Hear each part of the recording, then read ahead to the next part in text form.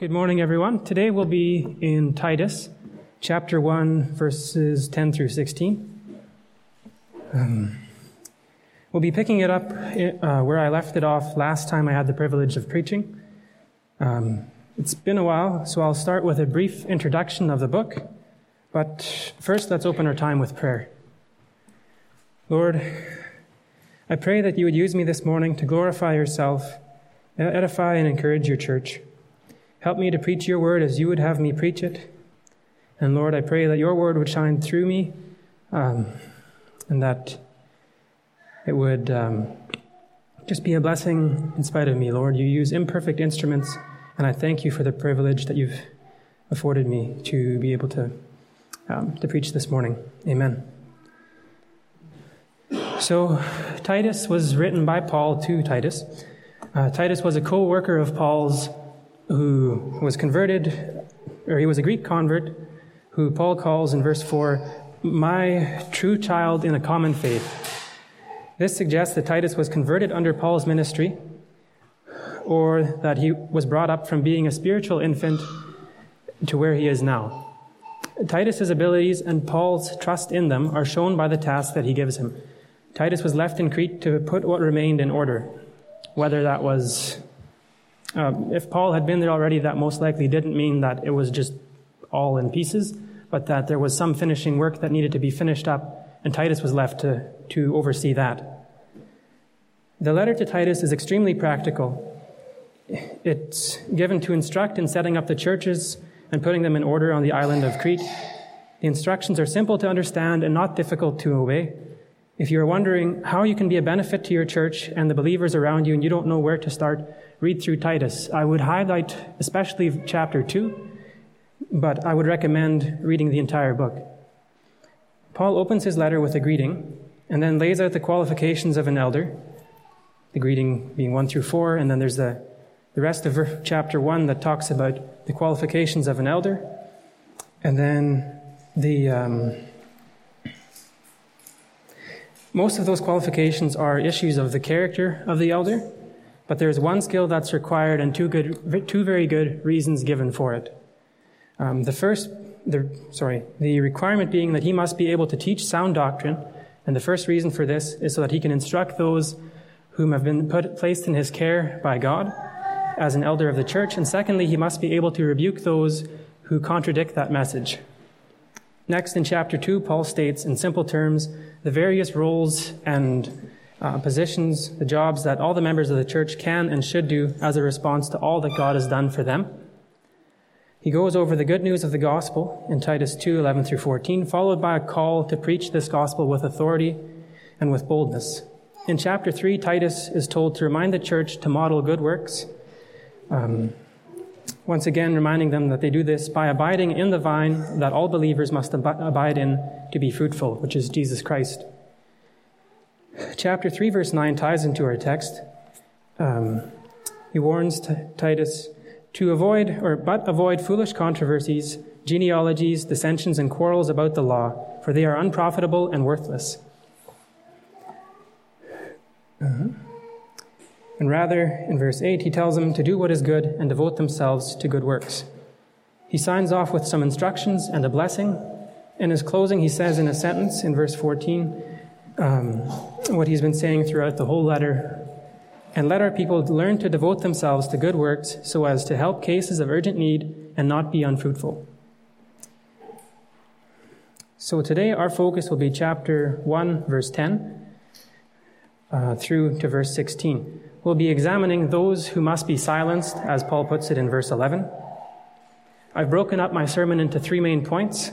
The reputation of those who must be silenced, which is verses 10 through 12 and the beginning of verse 13. The response to those who must be silenced, which is continuing in verse 13 to the end of verse 14. And then we'll take a revealing look at those who must be silenced. So it's 3 R's to help with memory: the reputation, the response, and a revealing look.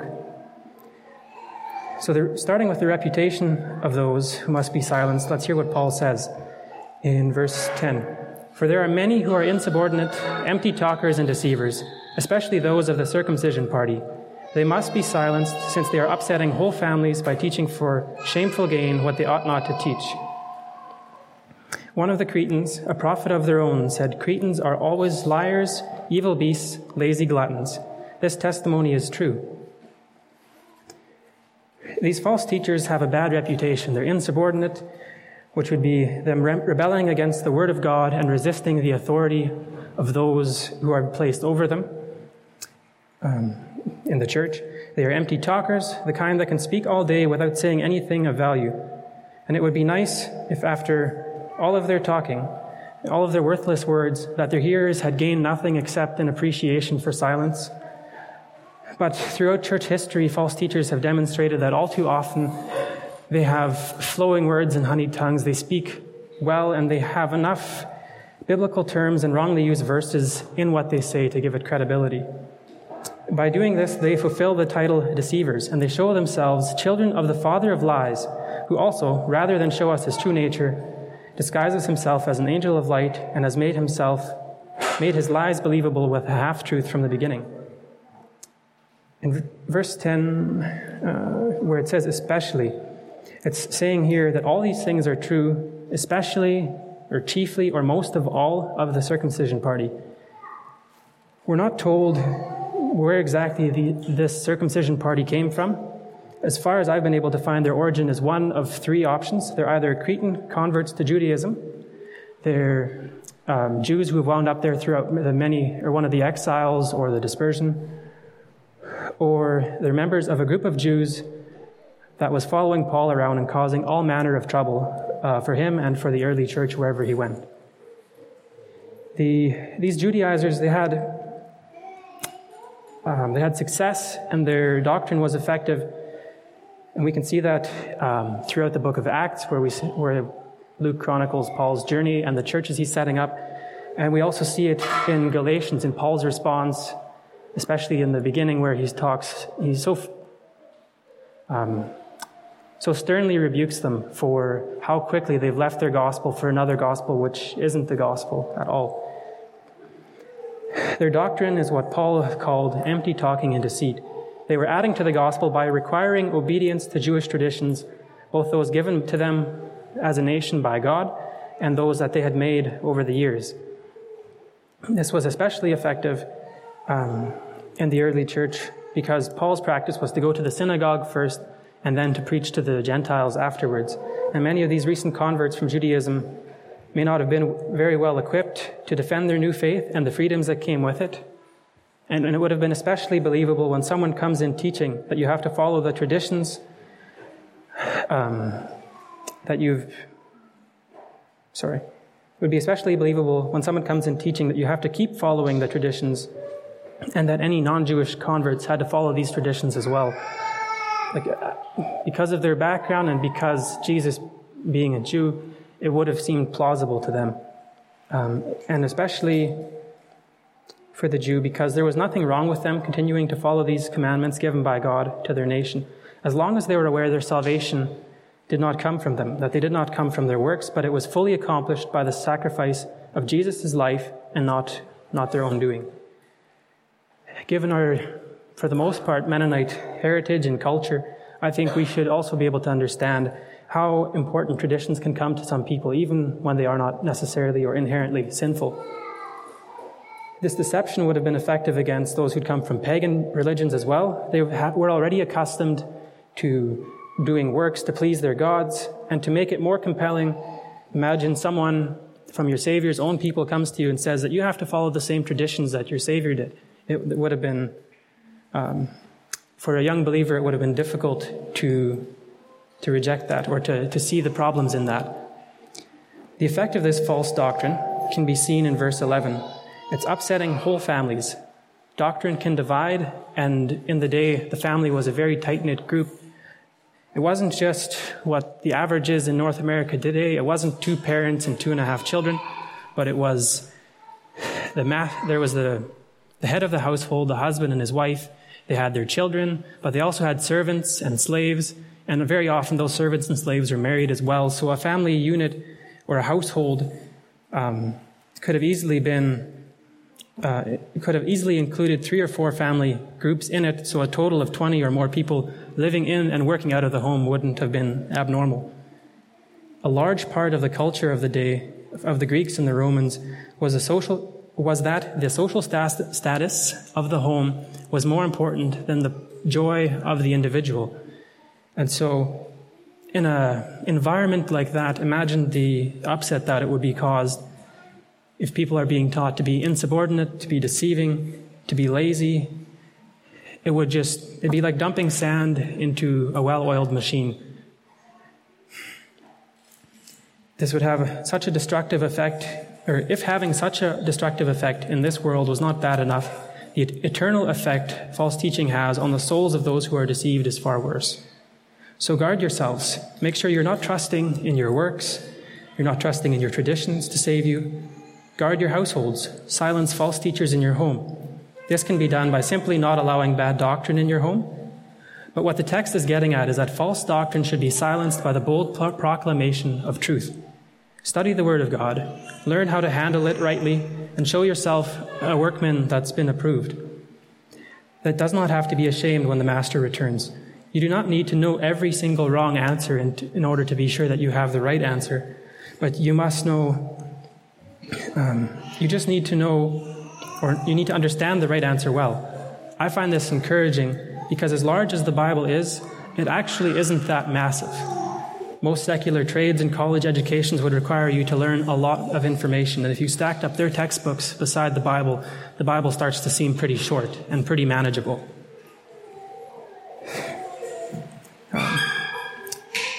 So, it is not impossible to learn and to know what is right and good. So learn it and teach that in your houses. Do it so that when someone in your household hears bad doctrine, that they've already heard the true gospel and they know it well enough to recognize and reject counterfeits. These false teachers were also teaching what they should not teach, and they were teaching it for their own gain. This passage demonstrates that there are things that should not be taught. Things like endless genealogies, myths, and commands of people who turn away from the truth. Anything that does not line up with Scripture should not be taught. And the traditions and the commandments of men should not be taught as the doctrine of God. Useless divisions shouldn't be taught. Things like that the early church struggled with, saying that one was of Paul, one was of Apollos. Things like that.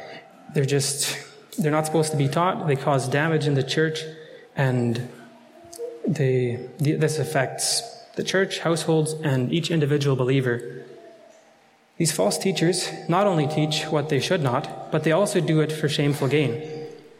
Shameful gain can include money, but don't think specifically and only of wealth. Power and position are things that they seek after as well. And very often people see the preaching or the role of an elder or leadership as a way to get that power and that position. And a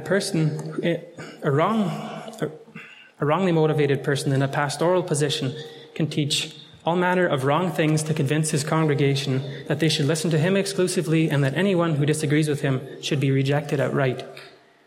Hearing about the effects of false teaching should spur us on to seek out right teaching, and at any time, if we are teaching, whether the setting is from the pulpit or in a classroom or in your home around the table, we should take care to teach nothing but the truth.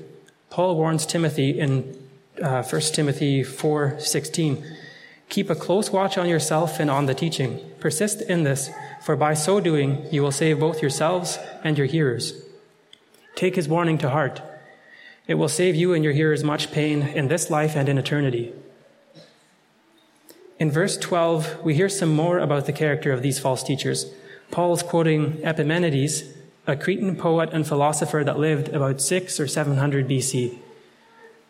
Many people in the day believed that he was a prophet, and they regarded him as one of the 7 wisest people in ancient Greece. They thought he was just a genius. To be clear, they didn't think he was a prophet of God. All the pagan idols had oracles and prophets who claimed to speak on their particular god's behalf, but by quoting their own poet, Paul is able to say, "You say this about yourselves, all these things, that they are liars, evil beasts, lazy gluttons. You say this about yourself, and I would have to agree. He's not being any harsher than their own poet, but this way, he doesn't have to be any harsher than they are on themselves, but he doesn't have to soften the seriousness of their departure from the gospel. Based on the doctrine that these teachers are said to teach in verses 10, 14, and 16, it seems clear that the false teachers are Judaizers. But this verse, verse 12, it gives the impression at first that they might be Cretans, or people from Crete. This could have been the case. As I mentioned earlier, the origin of these false teachers is unclear. But the point he's making here is that they have these characteristics to a degree that usually one would only expect of somebody from the island of Crete. To Cretanize was a common phrase that meant to lie. The title evil beasts compares them to actual wild animals, living for their sensual desires and being as violent as they need to be in order to accomplish their whatever it is that they want. Lazy gluttons is easy enough to understand. They would have been happiest if they could benefit from the work of others without lifting a finger any further than they had to get food to their mouth. The reputation that this island had and its inhabitants, the reputation of this island and its inhabitants was known far and wide. And by saying this, Paul was not saying anything positive about these false teachers or their character. So our response, or the response to those who must be silenced. Our second point is the response to those who must be silenced, and it's found primarily in verses 13 and 14, but it's touched on in verse 11 as well. It says, they must be silenced, and in verse 13, therefore rebuke them sharply, that they may be sound in their faith. I want to address our response by answering two questions and the objection that the culture most likely would have. First, I want to examine how we are supposed to go about obeying this command. Second, the heart behind our actions, our motivations. And third, I want to touch on culture's objection to it. So how do we rebuke false doctrine? We're told in verse 9 that the elder must hold firm to the trustworthy word as taught, so that he may be able to give instruction in sound doctrine, and also to rebuke those who contradict it. Verse 9 says they must be silenced, and 13 says they must be rebuked sharply. Do notice how he doesn't say that they must be driven out. He says they must be silenced. Someone with bad doctrine should not teach, but if they are willing, they should be taught. He's supposed to silence every false idea brought by the false teacher with truth. Light drives out darkness, and so right doctrine should silence wrong doctrine. To illustrate driving out falsehood with truth, imagine if I hand you a cup and ask you to get all of the air out of the cup. You have a couple of options. I'm sure you could come up with a few. You could try to make some kind of a vacuum to suck out all the oxygen, but the results might not be perfect and your success is iffy. But alternatively, what you could do is just fill the cup up with water. By adding the water to the cup, all the air is forced out, and as long as the water is in it, air will not be. So to try to take this illustration and apply it, let the cup represent your mind, and the air being the world's way of thinking and just everything the culture is trying to force on you all the time. And then the water would be the Word of God and thinking in a godly manner. You can try as much as you like, but it's very difficult to force everything out of your mind that doesn't line up with Scripture. Filling your mind with the water of God's Word and good teaching will change you and push out the wrong thinking, the bad doctrine, the faulty worldview. I hesitate to say it happens by itself, but because there is certainly effort and intentionality required on your behalf. But as your understanding of who God is grows, and as your faith in Him grows as well,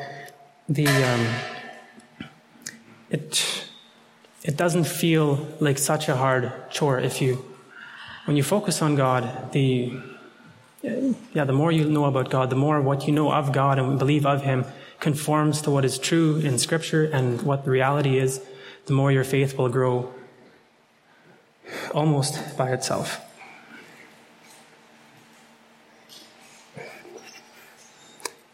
So, when this happens, when your faith grows, doubts fade and they lose their credibility.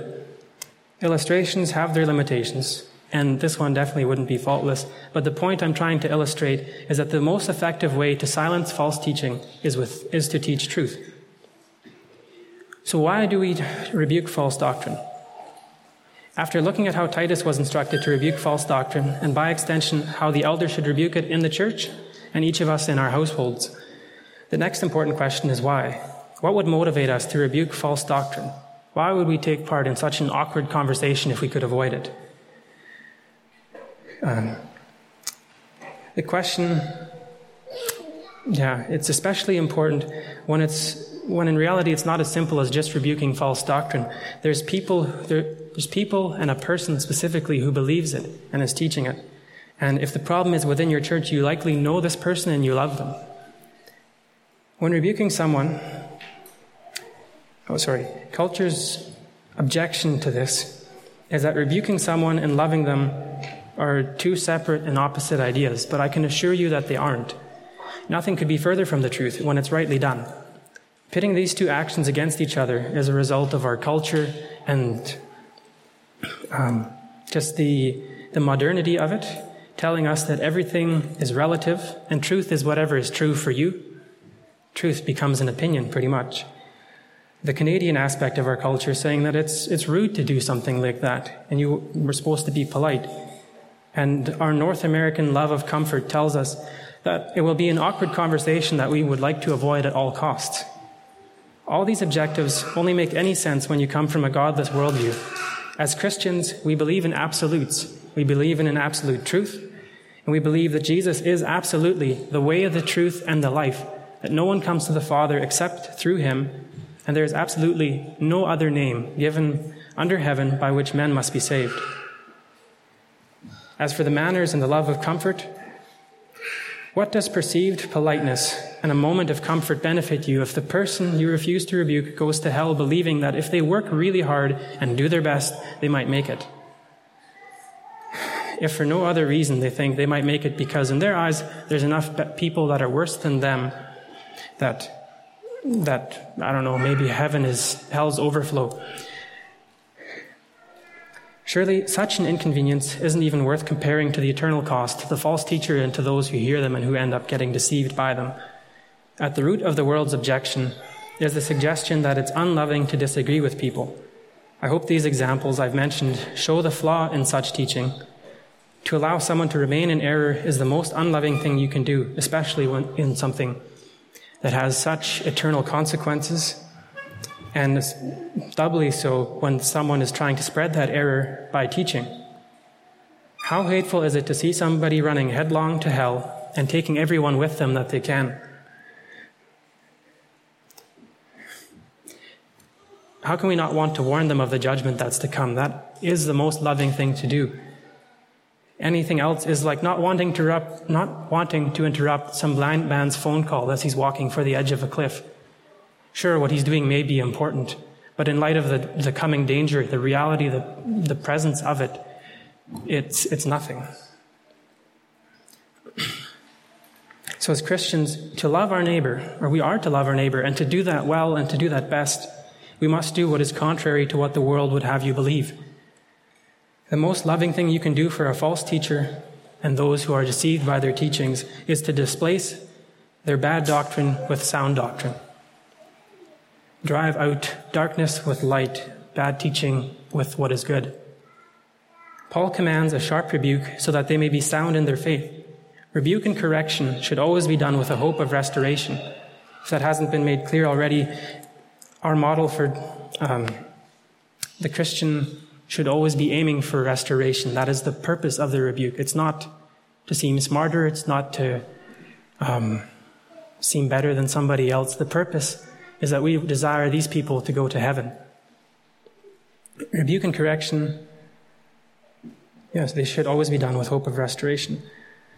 And this fits with the model of church discipline that we're given in Matthew 18. First, you speak to the person that you are at odds with in hopes of quietly resolving the issue. If that fails, you take some witnesses along in order to establish every word, and if that fails, you speak with the church before he is set out of the church. Every step of Christian conflict resolution hopes for the restoration of the one that you're in conflict with. If you have any other desire besides silencing false teaching and the salvation of the one you are rebuking, please examine your heart before you go to talk with them, and repent of any wrong motivations you have. and then go and rebuke them. Too often it can be used as an excuse that, well, my motivations may not be perfect, so I won't go talk to this person. Don't let that be the excuse. And we should not, as Christians, allow sin to be an excuse not to do something right. And if it is a reason for us not to do something, we shouldn't just keep living in that sin. It should be dealt with, and then we should obey the command we're given. Turn the page with me to chapter 3 of Titus. It's chapter 3, verses 3 through 7. For we ourselves were once foolish, disobedient, led astray, slaves to various passions and pleasures, passing our days in malice and envy, hated by others and hating one another. But when the goodness and the loving kindness of God, our Savior, appeared, he saved us, not because of works done by us in righteousness, but according to his own mercy, by the washing of regeneration and renewal of the Holy Spirit, whom he poured out on us richly, through Jesus Christ our Savior, so that being justified by his grace, we might become heirs according to the hope of eternal life. We didn't save ourselves.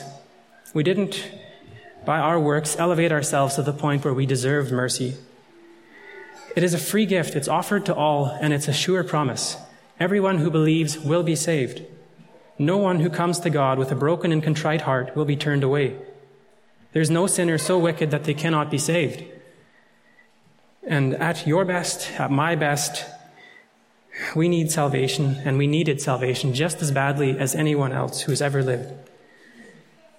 There's only two possible outcomes of this life. You glorify God by displaying his mercy, or you glorify God and display his mercy by him saving you and making you a joint heir with Christ and enjoying him in eternity. Or his justice is put on display in your condemnation and eternal punishment for your sins. No one in history has lived in such a way that they could have avoided hell without God's forgiveness. If there's anyone who's not believed that message, I would encourage you not to reject the opportunity you're presented with in his word today. Turn back to Titus 1 with me, and let's read verses 15 and 16. To the pure, all things are pure, but to the defiled and unbelieving, nothing is pure. But both their minds and their consciences are defiled. They profess to know God, but they deny him by their works. They are detestable, disobedient, unfit for any good work. Verse 15 gives us a revealing look into the heart and conscience of the one who must be silenced. The root of their sin and bad doctrine is a legalistic and self-righteous heart, and the fruit of that sin is a reputation that is characteristic of unregenerate Cretans, the worst of their day. They live out these wrong beliefs, and they condemn themselves by their actions. The root of this bad behavior is my subheading is the root of this bad behavior. As a contrast, we're first told about the reality for the pure. To the pure, all things are pure. This is followed by the reality of for the defiled. But to the defiled and unbelieving, nothing is pure, but both their minds and consciences are defiled. A quick note on this verse. This isn't teaching that the pure can do whatever they want and it is not sin. Scripture teaches extensively upon the call for Christians to live holy lives and conform ever more to Christ and to the pattern he showed in his sinless life. Let's turn to Luke 11, verse 37. Jesus teaches the same principle there, and whenever Scripture speaks in greater detail and with greater clarity, it is a good idea to interpret the unclear or the less clear in light of the clearer and easier to understand passage.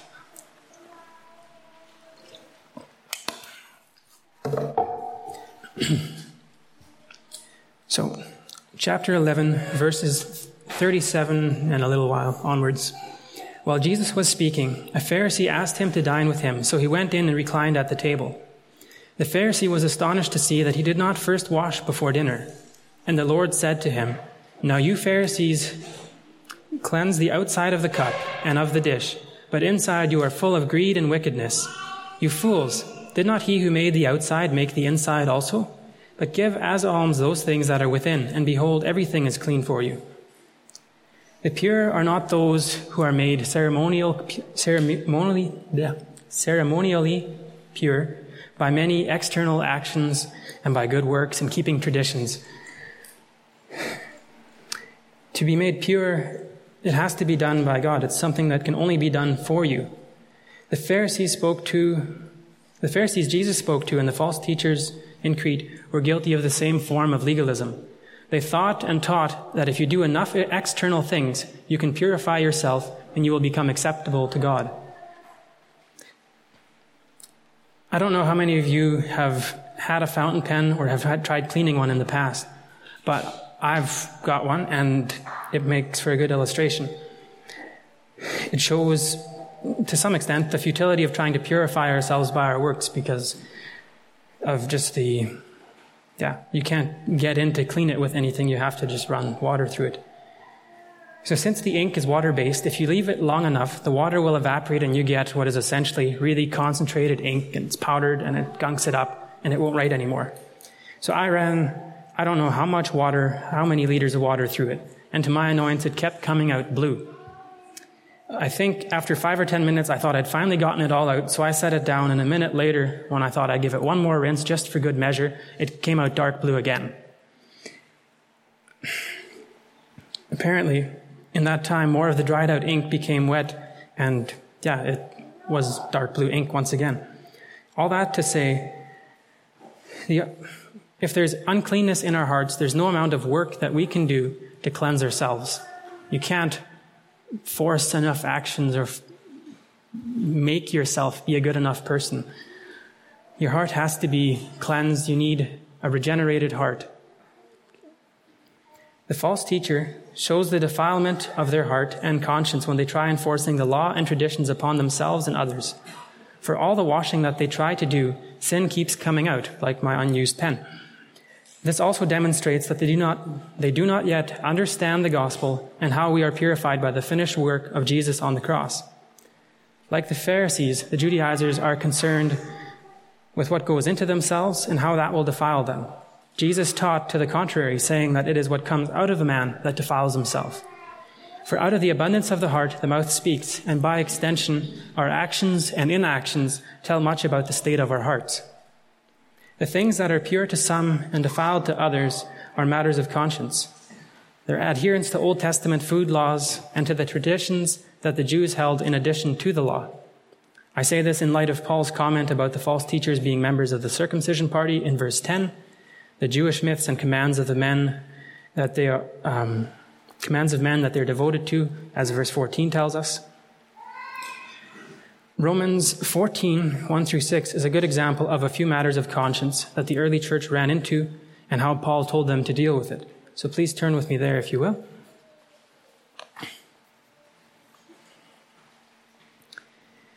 As for the one who is weak in faith, welcome him, but not to quarrel over opinions. One person believes he may eat anything, while the other person eats only vegetables. Let not the one who eats despise the one who abstains. And let not the one who abstains pass judgment on the one who eats, for God has welcomed him. Who are you to pass judgment on the servant of another? It is before his own master that he stands or falls, and he will be upheld, for the Lord is able to make him stand. One person esteems one day as better than another, while another esteems all days alike. Each one should be fully convinced in his own mind. The one who observes the day observes it in honor of the Lord. The one who eats, eats in honor of the Lord, since he gives thanks to God, while the one who abstains, abstains in honor of the Lord and gives thanks to God. So these matters of conscience, these examples, holding some days above others and eating meat offered to idols, they're exactly that. They're matters of conscience. They're not sinful, but we may be convicted of one way or the other. And very often we think our way is the right way, or at the very least the best way, which is usually the case for what we do, because how often do you do something if you're convinced that's the wrong way of doing it? So remembering that there are matters of conscience, let us remember to show grace to people who disagree with us on those issues, on issues of doctrine, things that are central, like the gospel.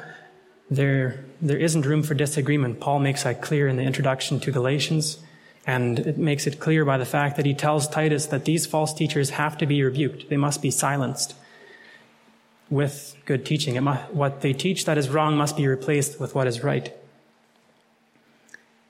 So having looked at the root of this bad doctrine, let's look at its fruit. So if we go back to Titus chapter 1 and we flip to verse 10, not verse 10, that's where we started, to verse 16. They profess to know God, but they deny him by their works. They are detestable, disobedient, unfit for any good work. The external is a result of the internal, and the fruit that is born matches the root. No one expects to find apples on a rose bush, and you would not expect an unregenerate person to live a godly life. Likewise, you would expect a Christian would live a godly life. And while you wouldn't expect them to be perfect, the overall pattern should be a continual upward growth. As 2 Corinthians 3:18 says, "And we all, with unveiled face, beholding the glory of the Lord, are being transformed into the same image, from one degree to another. For this comes from the Lord, who is the Spirit."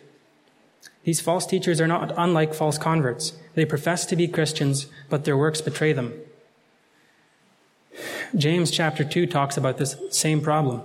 But, let's turn there. Chapter 2, verse 14.